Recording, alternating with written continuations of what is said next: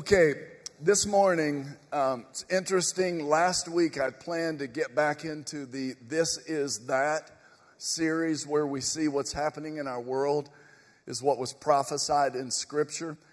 And wouldn't you know, we have significant events happening in our world that are causing a lot of people to look to the Word and see, is this biblically or scripturally significant? We're going to break it down a little bit. And so when we jump into the This Is That series, which I started before Thanksgiving, and then we got into holidays, and I wanted to address the holidays, and then we were in our fast, and I just really felt led to go with that revival, that call that God was really calling us to seek Him. But as we get back into dealing with this series, This Is That, it comes from Acts chapter 2, verse 16. And everybody listen, I just want to remind you this. Jesus in Acts 1 says, do not leave the city. Do not. Stay here until you've received the gift, the Holy Spirit. It's clear. Well, they stayed there and prayed for days. And in Acts chapter 2, the Holy Spirit fell, the church was born, and early in the morning, some of the onlookers began to accuse those who had just been freshly filled with the Holy Spirit or baptized in the Holy Spirit. They accused them of being drunk. And some of us think, well, that's how Pentecostal Spirit-filled people do. They just act crazy and they look like a bunch of drunkards.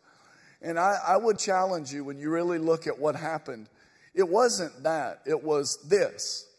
A lot of religious people were in town for the feast of Pentecost in and around Jerusalem. And no one was used to seeing people with that kind of joy that early in the morning. And so they said, what's going on? And I don't have time to unpack it, but it's really a beautiful story where they began to speak in their prayer language. And the Bible said, they list like 8 or 9 or 10 different nationalities, people that had come from all over the known world to celebrate, Jewish people. And they spoke in different languages. And the Bible said that they were astounded that they heard these drunk people speaking the wonders of God, the glories of God in their own language. And yet some, and there's always some that are a little bit cynical, and they thought, they're drunk. They're drunk.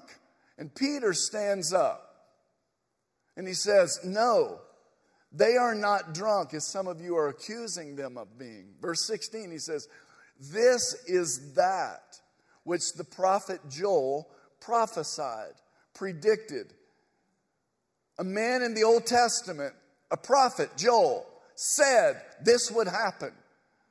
And we take that thought and we look at what's going on in our world. And there are those that go, you know what? The way God moves with His people, sometimes it's just weird. They look drunk. That looks paranormal. I don't want anything to do with that. And there's others that they understood the prophecy. And they were waiting for the prophecy to be fulfilled. If you'll remember back in November, I told you the way people receive prophecy, it's 4 different things. Some are unaware of the prophecy, and that was the case here. Some just didn't know Joel had prophesied it. And there's many people today caught up in the fear and the anxiety of what's happening in the pandemic, political situation, all across the world. People aren't aware that God spoke about these things. The second group of people is, some were made aware, but they didn't believe it. They thought, oh, that's not going to happen. God's not, in the last days, He's not going to pour out His Spirit on all flesh. Sons and daughters dream dreams. Old men see visions. That's not what's going to happen. Or actually, old men dream dreams. Young men see visions. They were aware of it. They just didn't believe it. Number 3, others were made aware, believed it, but the waiting for it to come to pass caused them to doubt. That happens to a lot of people. I think it's why Jesus in Matthew 24 said that when He returns, it'll be just like the day of Noah. There'll be people going, that old man built that boat in the desert. It's not going to rain here. People who heard it believed it, but they've been waiting too long. And then lastly, some were made aware of the prophecy, believed it, waited for it to come to pass, and they were receptive to what God was doing in that moment. Now, brothers and sisters, as we consider 6 or 8 weeks back talking about prophecy and what's happening in our world, I feel a responsibility as a shepherd to not ignore these subjects, but to say to the best of my ability what I think the Word of God has said years ago about the times in which we're living. And I will remind you, those of you, everybody look here, in prophecies, are there false prophets? Yes, many of them, and they're making lots of profit from it. But you can't throw the baby out with the bathwater. There's always been false religious leader influence. There's always been charlatans, always. Before Jesus, during Jesus, after Jesus, and now. But you can't throw the baby out with the bathwater and go, you know what, prophecy, just don't deal with it. Because somewhere between 27% to 1/3 of the Bible is about prophecy. So you can't throw it out. And I would remind you of a couple of very important scriptures. Amos 3:7. Indeed, the sovereign Lord never does anything until he reveals his plans to his servants, the prophets. God never does anything in the earth until he first reveals it to the prophets so that they can share on God's behalf. In Matthew chapter 10, verse 41, the New Testament verse, Jesus says this: if you receive a prophet as one who speaks for God, you will be given the same reward as the prophet. He who receives the prophet receives the prophet's reward. Well, what is the prophet's reward? Having the knowledge of what God spoke through the prophet, so that we can be prepared for what's happening when the prophecy from the prophet is fulfilled. Y'all picking up? You tracking? But we've got to deal with the spiritual gift of prophecy. And it's legit. It's 100% legit. I've got a ton of things in my heart, and I don't even know where I'm going to land today. And I've just asked the Holy Spirit to just speak to you. And like last week, it's probably going to be almost 2 different sermons from this service to the next, because there'll be different people in the next service. But listen to me. We're seeing a lot of false prophets, and we have to be careful. But there's a balance. A seminary professor, a friend of mine this week, cynically posted, basically, here go the prophets again, saying about Russia, China, and Iran, will we ever learn? And I thought for like 2 hours how to lovingly go, brother, while we've seen a lot of Y2K false prophecies, a lot of election issues that are still up in the air, a lot of really intense, pregnant prophetic words that have come forth. And some are not being fulfilled, and some prophets are not being held accountable. Man, don't get in your seminary high-minded, too intellectual, shoulders up mindset and start poor-mouthing prophecy. That's dangerous grounds. And so I know the balance of these two worlds. And we don't just throw prophecies out. We'll be held accountable. And we don't just throw prophecy in general. And we don't just aimlessly just say, no. It's a very, very, very intense spiritual gift. And God intends to use it. And I'll just say a couple other things. I haven't studied, but I feel the Holy Spirit. You know, when we start talking prophecy, Paul told the church at Corinth that prophecy is to edify the church. It doesn't, we don't start talking about the last days and the prophecies and then everybody's scared. That's not prophecy. The gift of prophecy is to edify the church, to make the church stronger, prepared. And what does edify mean? That doesn't mean, get a 30-minute free massage from the Holy Spirit and now you feel better. But nothing's changed. You just feel better. Those are candy-coated Snicker sermons and prophetic words. But when you're edified is what happens to me when I go to the gym. I'm made stronger. What happens to the muscles when you work them out? It injures them.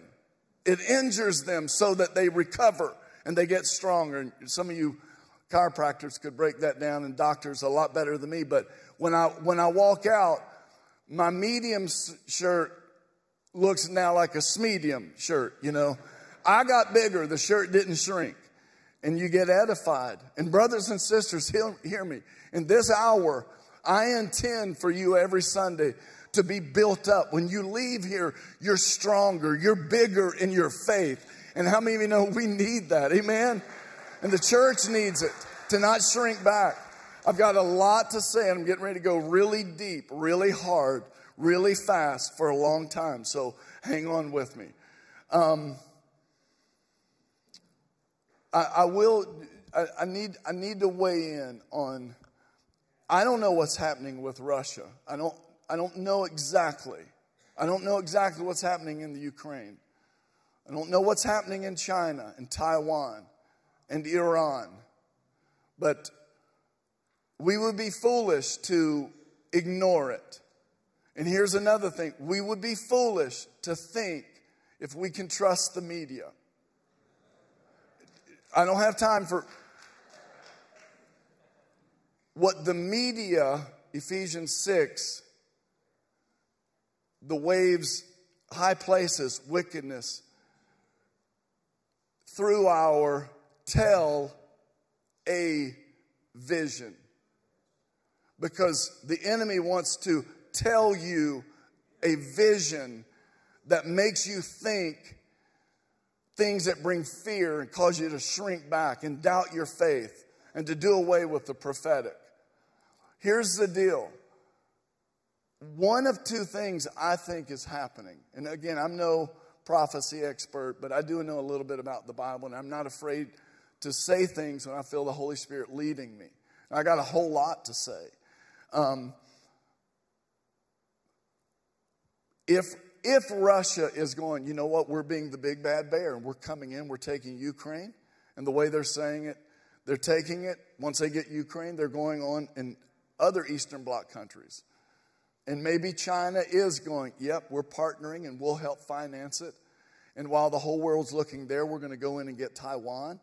And while that is all happening, Iran, we can use them, they can use us. We can get a mutually beneficial deal here.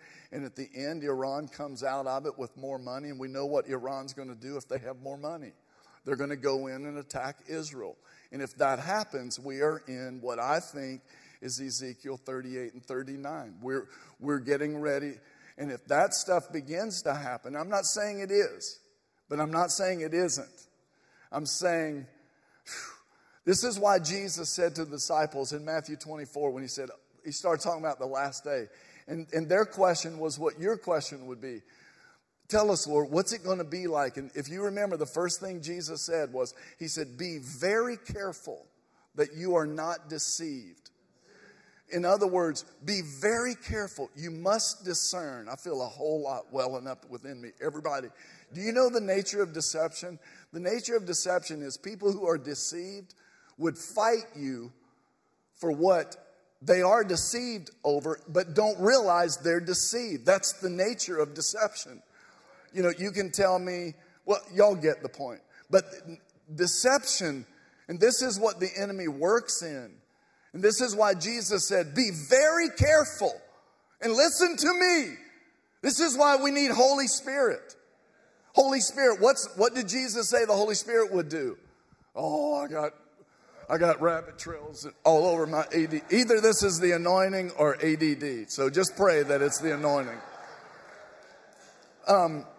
I believe we're in a day that Alistair McGrath is right. Church, you're going to see three kinds of churches are getting ready to survive what we're going through. Pentecostal, Spirit-filled churches. Catholic Church, because it's so, in the Catholic Church, y'all know, even the Catholic Church and their Pope, we've never seen this. At least since the Dark Ages, we haven't in the Catholic Church. And then historical Orthodox Christianity. We're getting ready to see denominations, more than one or two, they're getting ready to become obsolete soon because they're espousing another gospel that has no staying power. I could go into that, and how kind of you to say, yeah, Pentecostal churches are going to survive. What's a Pentecostal church? It's a church that welcomes the Holy Spirit. It's a church that said, we believe the gifts of the Spirit are for today's church. And I could go into it, but that's a whole nother 8-week class that Pastor Munn teaches. And I encourage you to take it if you're questioning this stuff.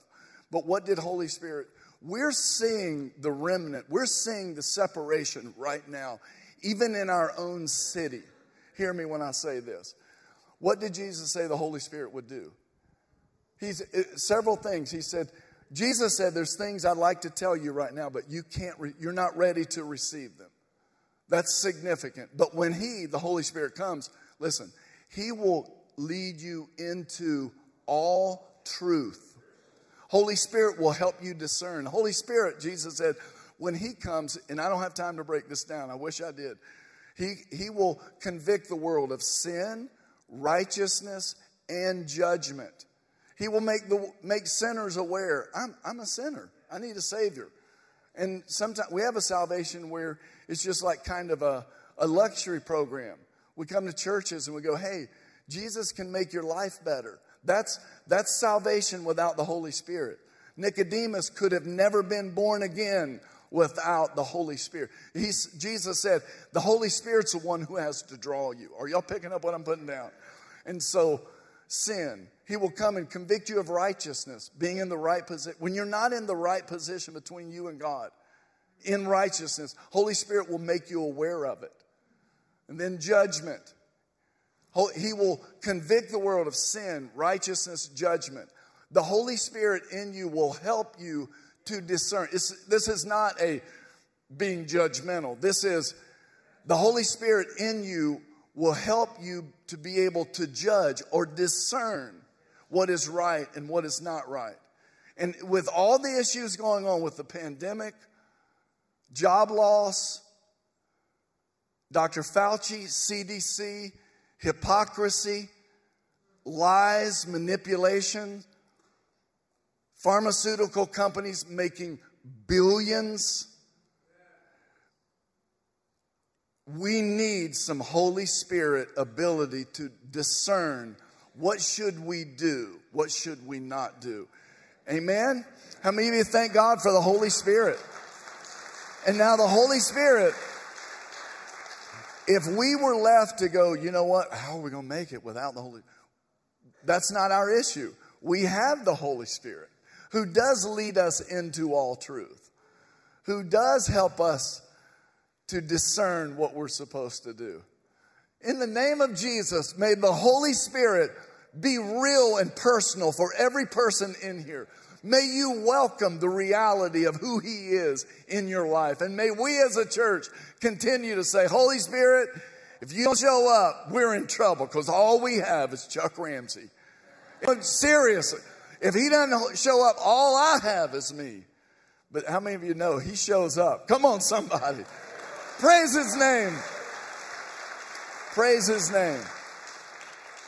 I think Russia, Ukraine, if what I said earlier is not happening, and I don't think we can trust what we're seeing in the media. I don't think we can trust what's being reported. This is why it was good to be with a couple people last night who just came from there. And if what I'm trying to say is, everybody listen, as you pray, and I know many people are, Christians are all over the world, as you pray, don't watch the news to figure out how you should pray. You might be praying totally amiss. or in a way that doesn't even need to be prayed about. So you read this, you go, okay, now I understand that. And the Holy Spirit in me, who doesn't even know, when I don't even know how to pray, He prays for me. Are y'all out? I'm getting ready to take notes, honey. I need to read these notes. But so, like, we know we're being manipulated to see there's a lot of lying. In Ukraine, there's a lot of fraud, a lot of manipulation. There's a reason the whole world's focused. So, Holy Spirit, this is why Paul in 1 Corinthians chapter 14, I wasn't planning any of this, but I feel like I need to say it. This is why Paul said, when I pray in the Spirit, in spiritual language, heavenly language, I don't pray to man, but to God. Well, who would pray to man anyhow? Sometimes men who pray only in English or their native tongue, they get caught up in prayer groups and they pray just consumed with what everybody thinks around them. And Paul said, I don't pray to man, but when I pray in the Spirit, I speak mysteries. Now, some people go, mystery. See, that's why Pentecostal people, they are very mysterious. That word right there does not mean weird or Adam's family. It doesn't. Listen, the ways of God to the natural mind are mysterious. This is why Coleman said, we didn't even know to ask for such a thing. We never even asked for the military helicopters to fly us in and out of the bush to rescue children. But Coleman is a Spirit-filled believer who daily prays in the Holy Spirit. And he prays a mystery. And God reveals the mystery and blows his mind and going, wow, God, are y'all out there? So when we see everything going on, and last night at the prayer meeting, I insisted when they asked me to pray, that we pray, kingdom of God come, will of God be done, because I don't know the specifics enough. And I encourage people, pray. If you pray in the Spirit, pray in the Spirit. Because what's happening when we pray in the Spirit? The third person of the Trinity in me is praying to the first person of the Trinity. Zechariah 3 and Robert Morris helped us point it out. That is a perfect language. Do you think God is going to tell the third person of God the Father is going to tell God the Holy Spirit? No. When we pray in the Spirit, God goes, yes, I'm down with that. Our word is being confirmed in the earth. Are y'all out there? Anybody picking up 15% of what I'm putting down? Now, back to the sermon intro. So, we are in perilous times, but we are more than adequately equipped. But Paul said this to Timothy. You should know this, Timothy, that in the last days, there will be very difficult times. And look, he described it, for people will love only themselves and their money. They will be boastful and proud, scoffing at God, disobedient to their parents, and ungrateful. And listen, they will consider nothing sacred. Skip down, there's a lot he describes what it's going to be like in the last days, but the last 4 verses in that chapter, he says, but you, and this is me saying to you what Paul said to his young understudy, Timothy, but you must remain faithful to the things you have been taught. You know they are true, for you know you can trust those who taught you. You have been taught the Holy Scriptures from childhood to receive the salvation that comes by trusting in the Republican Party. And everything Fox News tells you. No, trusting in Jesus. All Scripture, and I want to say this again because of all the static happening in seminaries and woke Christianity and all the deconstructionism, The Bible says all Scripture is inspired by God and is useful, hallelujah. It's useful to teach us what is true and to make us realize what is wrong in our lives. It corrects us when we are wrong and teaches us to do what is right. God uses it to prepare and equip His people to do every good work. Is anybody in love with God's Word and know it's still alive and active and sharper than any double-edged sword? Come on, you ought to give more praise for the Word of God than that. We believe it, Lord. It's your Word. We stand on it. It's true. You can take it to the bank. Now, I was with Jensen Franklin this week in a group of pastors in Tampa, and Jensen preached some from Judges chapter 5, and he said some things that marinated that as I thought about him, and I was like, I want to go back to Judges 4. And this is where you're going to have to listen closely.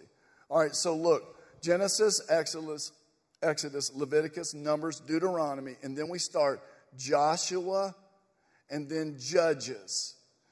And Judges, following Joshua and the conquest of them being brought into the promised land. Listen, this is America. This is so much like us. Israel plunges into a 350-year period of national spiritual deterioration or decline. And a deadly pattern develops where the people fall into sin.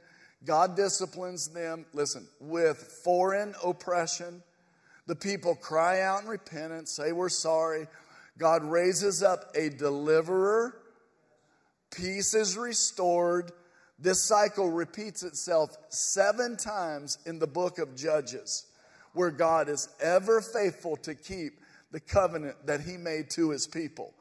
He extends grace again and again by sending such leaders as, listen, Samson, Gideon, and listen, because Judges, don't miss this stuff.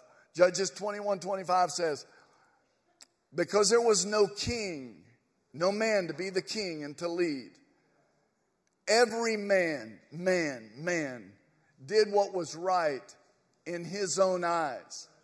And so God, in a culture that never did this, raises up a woman, Deborah, whose name means bee, as in she's just buzzing around getting the work of God done. God called her a prophetess and a judge. And she referred to herself as a mother.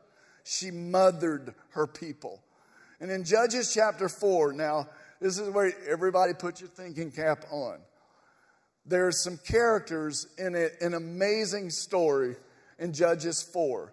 Jabin, the king of Hazor in Canaan, a tyrant.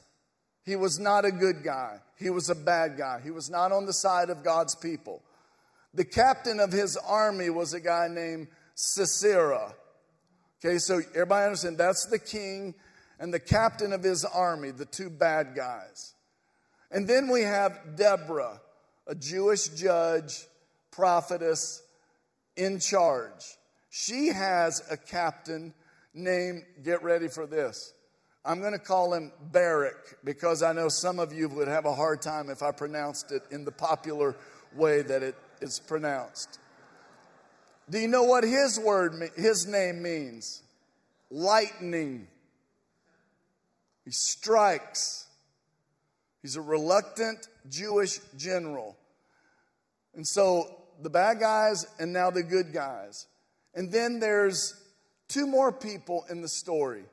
Heber, a Kenite neighbor, who is a relative of Moses, who moves away from his people, listen to me, into a more neutral neighborhood because he was a metal worker. His business required him to have relationships that were neutral, to where he could be friends with both sides. His wife was Jael, and she was handy with a hammer. Get this. In the Eastern nomadic lifestyle, the women were the ones who set up the tents.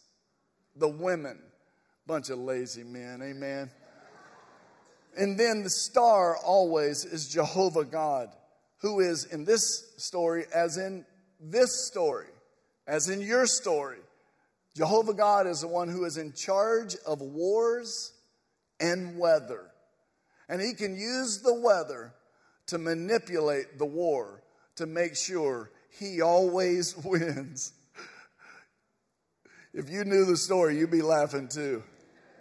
All right, so here's what happens. For 20 years, Jabin, can you leave? Yeah, leave those up. Jabin and his people have just been ruthlessly ruling the people of God. And Deborah gets tired of it. And she says to her captain, what's his name? Barak, right. Good job.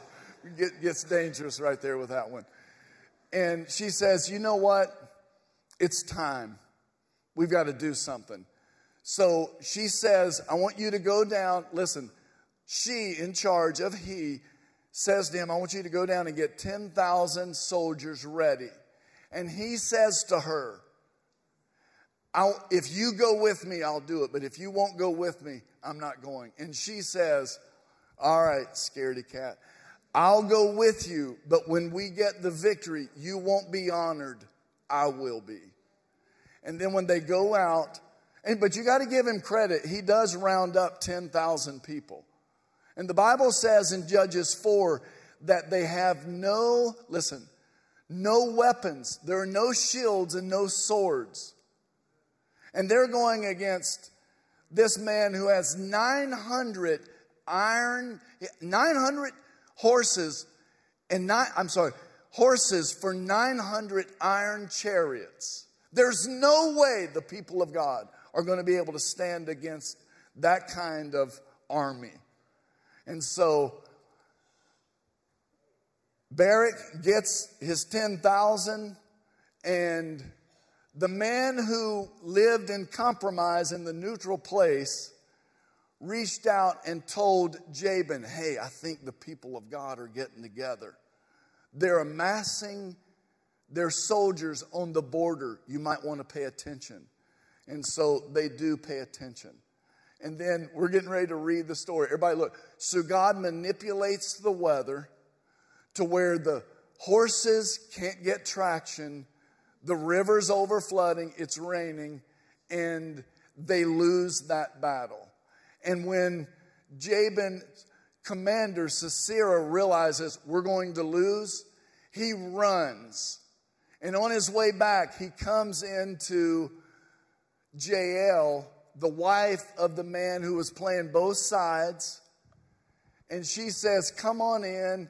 She takes care of him. And he realizes, you know what? She's welcomed me into her tent. She must be on our side because no Hebrew woman would welcome me into her tent. And he asks for water. She brings him some milk. And in a noble jar, she brings it. And he says, I'm exhausted. And as I lay down to take my nap, if anybody comes and asks if I'm here, tell them I'm not.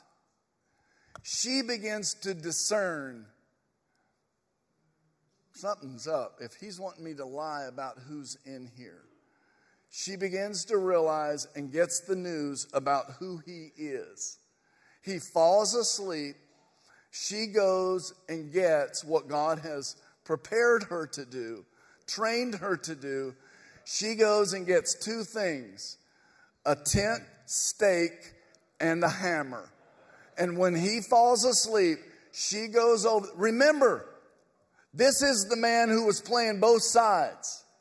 And his wife makes a decision. It's now time to choose a side. And she chose a side. And can you imagine her sneaking over there to the commander of the army? He must have been like tired. He's sleeping and she gets that stake. And the Bible says She takes the stake on his temple. He must have been laying there like this. And she put the stake right there and hit it a couple times. And the Bible says, and he was dead. So Deborah, in chapter 5, says, get this, we need to write a song about this. Why did she do that? Because she knew the history books might record it, but somebody could change the history books. This could get lost in how people want to manipulate and revise history. True story. And so she knew, as oftentimes throughout the Hebrew culture, if we put this to a song, the jingle, the tune, the melody, and the words and the rhythm, it will touch us at a whole nother level. We will never forget this. Are y'all out there? The power of praise and worship. The power of the great hymns. All right, now I've just gone like deep and far. How many of you are still like somewhat in the same zip code I'm in? All right. Okay, good. Awesome. So now let's read the song. In Judges chapter 5, verse 1 says, they got together, she and Barak, and this is their song. Verse 2, it says, just pay attention to this. This is so stinking good. Verse 2, when leaders lead in Israel, and when the people willingly offer themselves, bless the Lord. Let's just unpack that. When leaders lead, praise the Lord. Amen. When spiritual leaders will lead with courage and a backbone, praise the Lord. We're in this mess. We need judges because we can't find a king. We have a prophetess and a housewife. They mention her husband, but I bet nobody in here knows his name unless you've been cheating and reading it. But there's a woman who says, God, you can use me. And he does. And she says, I'm going to mother the people of God. And when spiritual leaders lead and the people willingly offer themselves in the army, in the battle, oh, bless the Lord. Skip down verse 4. When you, Lord, went out from Seir, when you marched from the land of Edom. All right, now everybody stop. Look right here. She's saying, God, when you went out to war against our foes, it was you, God. It was you created the circumstances that we knew you were ready to do battle. Everybody listen. All of creation began to get involved. And here's the parallel for us. What's going on in our world, if you've looked around on planet Earth in the last 2 years and you think there's not something unusual happening, you need to pinch yourself and wake up. Every thinking person who has a spiritual pulse knows something is up. Can I get a witness? And so, when you, Lord, when you were ready and you went in, you marched out into the battle. Here's what happened. Romans 1. Oh, the earth got involved. The earth shook. There was a quaking going on. The heavens poured. The clouds came out. And look, they did two things. They made it hard to see. And they deposited water. They poured down. The mountains quaked before the Lord, the one of Sinai. And I don't have time to unpack that, but this is her going back to, you made a covenant with us and we made it with you at that mountain before the Lord, the God of Israel. Verse 6, in the days, the highways were abandoned. Travelers took to winding paths. We were in a shutdown to flatten the curve. And you couldn't travel out on the main roads. The villages were quiet. Nobody was stirring. We were locked into fear.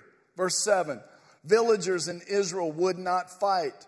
They held back until I, Deborah, arose. Until I arose, a mother in Israel. God chose new leaders when war came to the city gates. because the ones who were leading were not leading. He chose new leaders when war came to the city gates, but not a shield or spear was seen among 40,000 in Israel.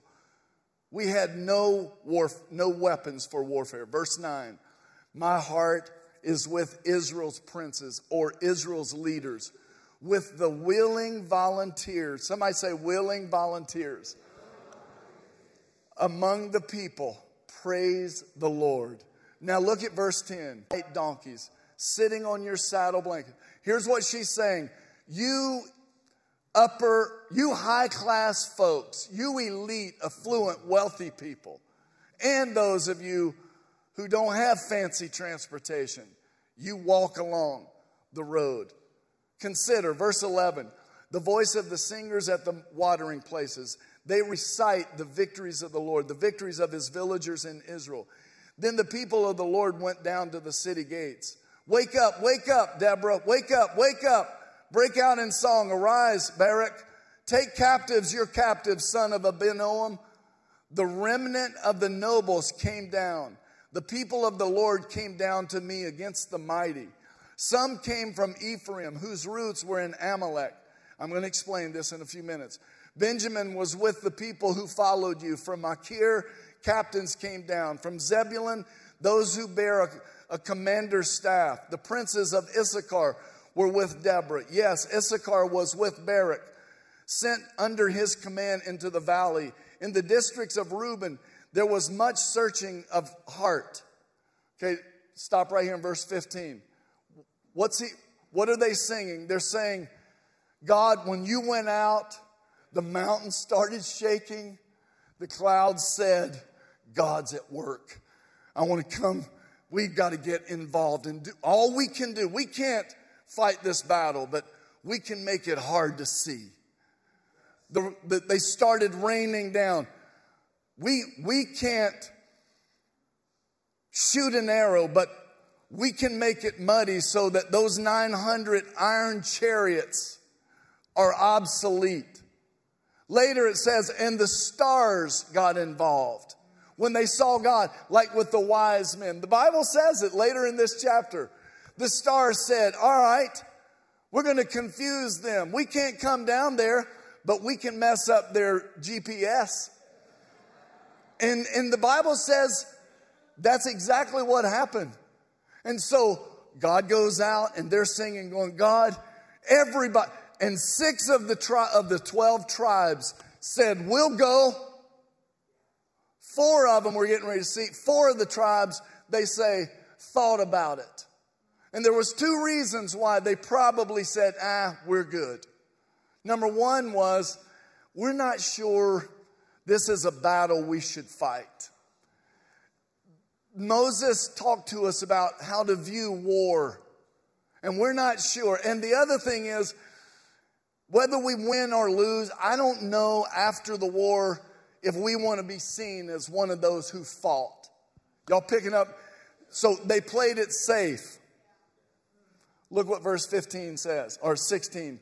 Why did you stay among the sheep pens to hear the whistling for the flocks? In the districts of Reuben, there was much, you pondered it, much searching of heart. Gilead stayed beyond the Jordan, and Dan, why did he linger by the ships? Asher remained on the coast and stayed in his coves. The people of Zebulun risked their lives, their very lives. So did Naphtali on the terraced fields. Some of y'all stay at home playing it safe, afraid to get off the fence, while some risked their very lives because it mattered.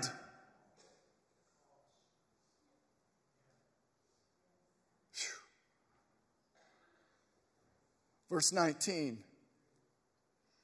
kings came, not for us, our enemy. Other nations joined in and helped him. They fought. The kings of Canaan fought at Tanash by the waters of Megiddo. They took no plunder or silver. They didn't take anything from us, but they fought. From the heavens, the stars fought. From their courses, they fought against Sisera. The river Kishon swept them away. The age-old river, the river Kishon, march on, my soul, be strong. Then thundered the horses' hooves, galloping, galloping go his mighty steeds. And then look what verse 23 says. Please, this is the punchline. I'm going to bring this to a close in just a few minutes. Verse 23. But curse Meroz, said the angel of the Lord. Look here. This is not Deborah or her commander, Barak, going, you know what? Y'all didn't help. Curse you.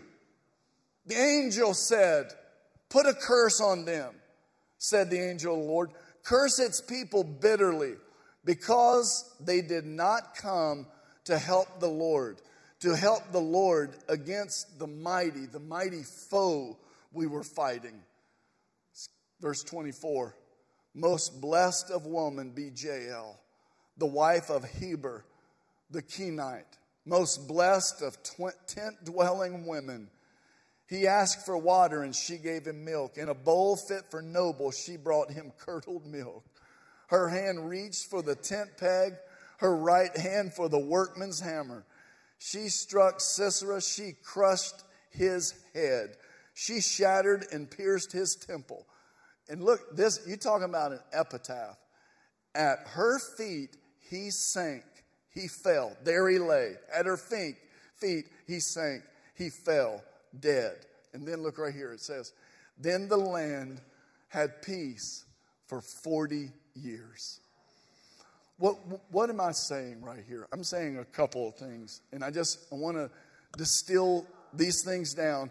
Holy Spirit, speak to us. Number one is, if there's no king, without vision, the people perish. If there's no spiritual, we see this over and over and over and over. When the word of the Lord was rare, everyone did what was right in their own eyes. When there was no king, every man did whatever he wanted to do. But God raised up a woman. And that woman was willing to get in the game. And she did. And she writes this song and she said, God, when you went out to battle, I was ready to go with you. And we went out to battle. And 6 tribes joined us. 4 of them, they had good intentions, but they played it safe. 2 of them, the Bible says, this is funny, they were from the coast, enjoying their beach house.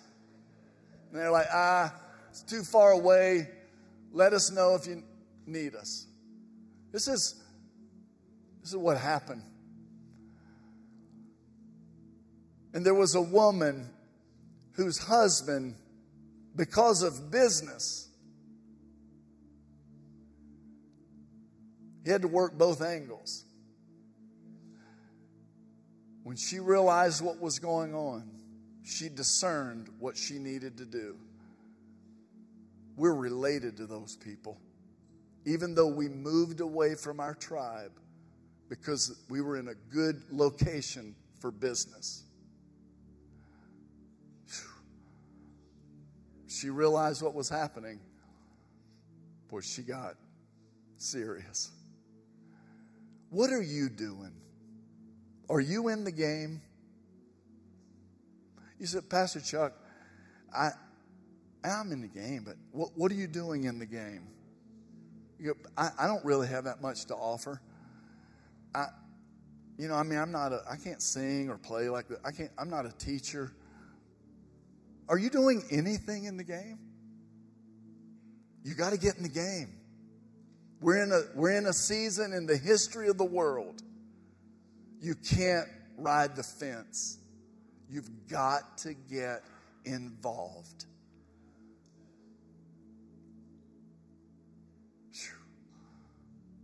Holy Spirit. In Matthew chapter 24, brothers and sisters, I feel the weight of His presence. I wish I had 20 more minutes to preach and massage this in to help you get what God is saying. I sense a profound responsibility to shepherd you right now. I'll sleep tonight or not sleep based on how much integrity I have when I share His word. I've been all over the country the last few weeks. And some pastors are still about growing their church, growing their budget. I'm not about that. I'm about speaking the truth, about loving you and shepherding you. And in Matthew 24, Jesus told the disciples, it's going to be like this, it's going to be like this on the day I came. And you remember I started that. So it's going to be just like the day of Noah. And then in Matthew 25, He opens up, and there's two parables. And the first one is the parable of the virgins. And I preached about it just not long ago. They had to have oil, Holy Spirit. The ones who didn't have enough oil, they missed the bridegroom. The next parable, listen to me. It's the parable of the talents. Jesus says a landowner went away, and to one person He gave 5 talents. To another, He actually said 10 talents. Because he was a talented person, they could manage a lot. The next person He gave 5 talents. And then one He gave 1 talent. And the Bible says He gave them, listen to me, according to their ability. And when He came back, the one with the 10 talents came forward and said, "Sir, I took those 10 talents and I doubled your money. Now we have 20. And the Lord said, "Well done. That's awesome. Great job. That's exactly what I knew you would do. That's what I intended for you to do." The one with 5 came in. He didn't go, "You only gave me 5, so I only could produce 5. He came in and said, "Lord, I've done the same. I've been faithful. The 5 that you gave me, I've turned that into 10. Here you go." And Jesus said the same thing. And the third servant came and goes, "Because I was, listen to me, afraid, because I walked in fear and not in relationship. I know you're a hard man. You're kind of legalistic. And I just stayed back and played it safe. And I didn't really know what to do. So I took the 1 talent you gave me and I buried it so nobody could steal it. I wasn't going to lose it. And here it is. Hear me." Jesus said, "You lazy, wicked servant." And you know what He ended up doing with him. Be separated eternally. I'm speaking to a North Atlanta church, and some of you may go, "Pastor Chuck, this is too much. I'm going to need to take a couple weeks off and even decide, do I want to be in this church anymore?" It's okay. That's how you feel. But don't be a wicked, lazy servant. What's a wicked servant? A wicked servant is when they take what God has given them and they don't use it for God. Jesus says that's wicked. In Matthew chapter 12, verse 30, there was some disturbance or disagreement about, hey, they're casting out demons. And then they said the religious church people said Jesus was casting out demons by the power of Satan. How ludicrous is that? And then Jesus, He said, "You know what? If you're not for me, you're against me. If you're not helping us gather, you're scattering. You're working counterproductive." Man, I'm calling you, Restoration Church, everybody here, in this time in our world. You know, you got a pastor. I'm going on the record, not because I'm going on the record because I understand this. We live in a crazy day. And somebody's got to say no to the government. You don't get to raise our children. They're our children. Somebody has to lovingly, responsibly stand up and say, girls are girls and boys are boys. And I know that's even taboo in church on Sunday morning. Somebody has to say, it's not okay, National Education Association, to tell our little kindergartner and first grade boys, you can be a girl if you want to. Somebody has to say, no, I'm getting off the fence. I'm in the game.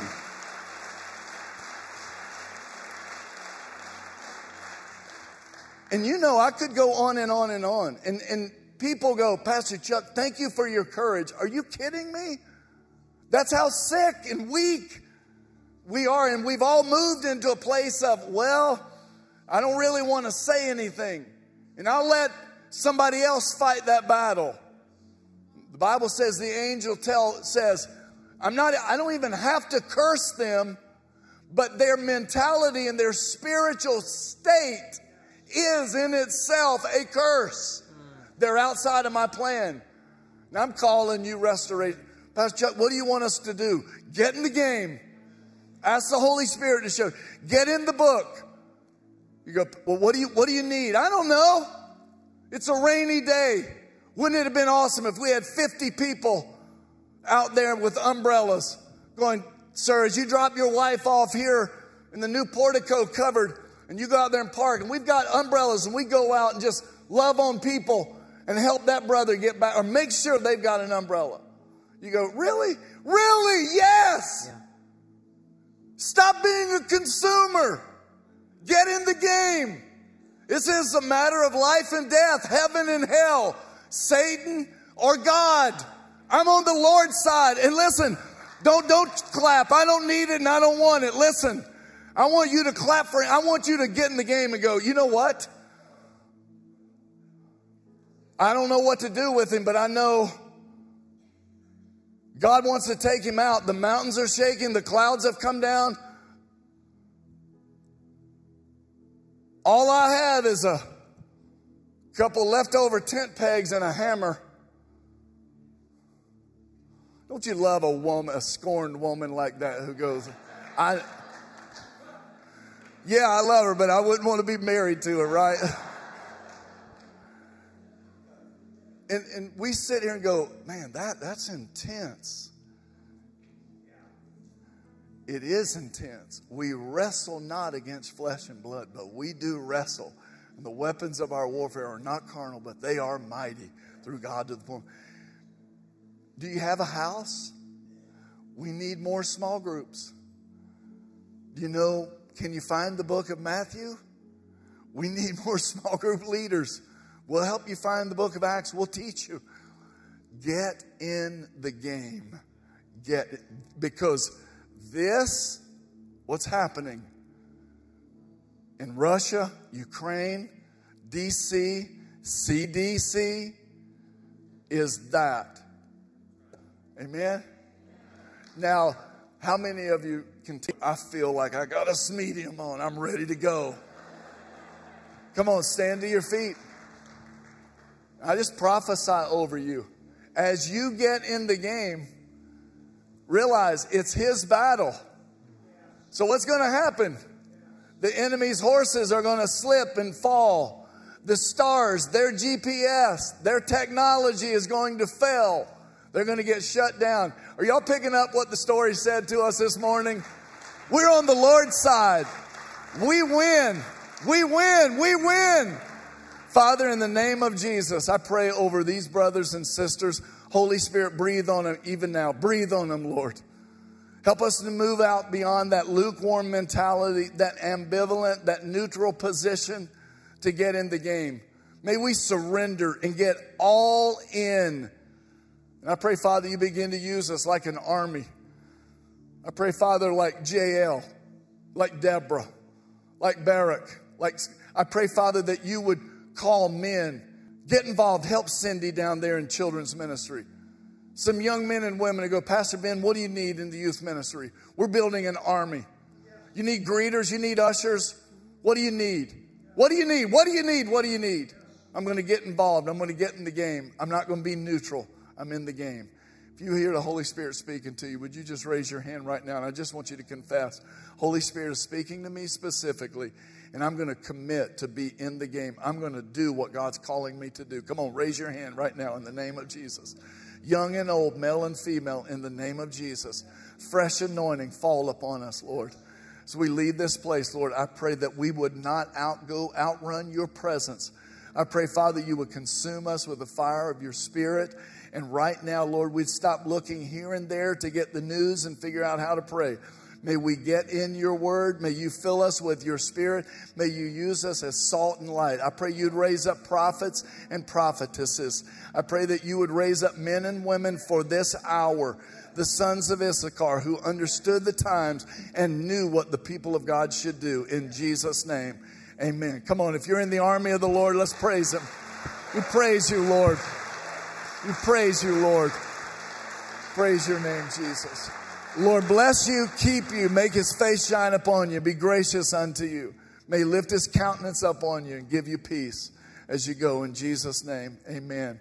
Have a great afternoon. Don't forget your small groups tonight.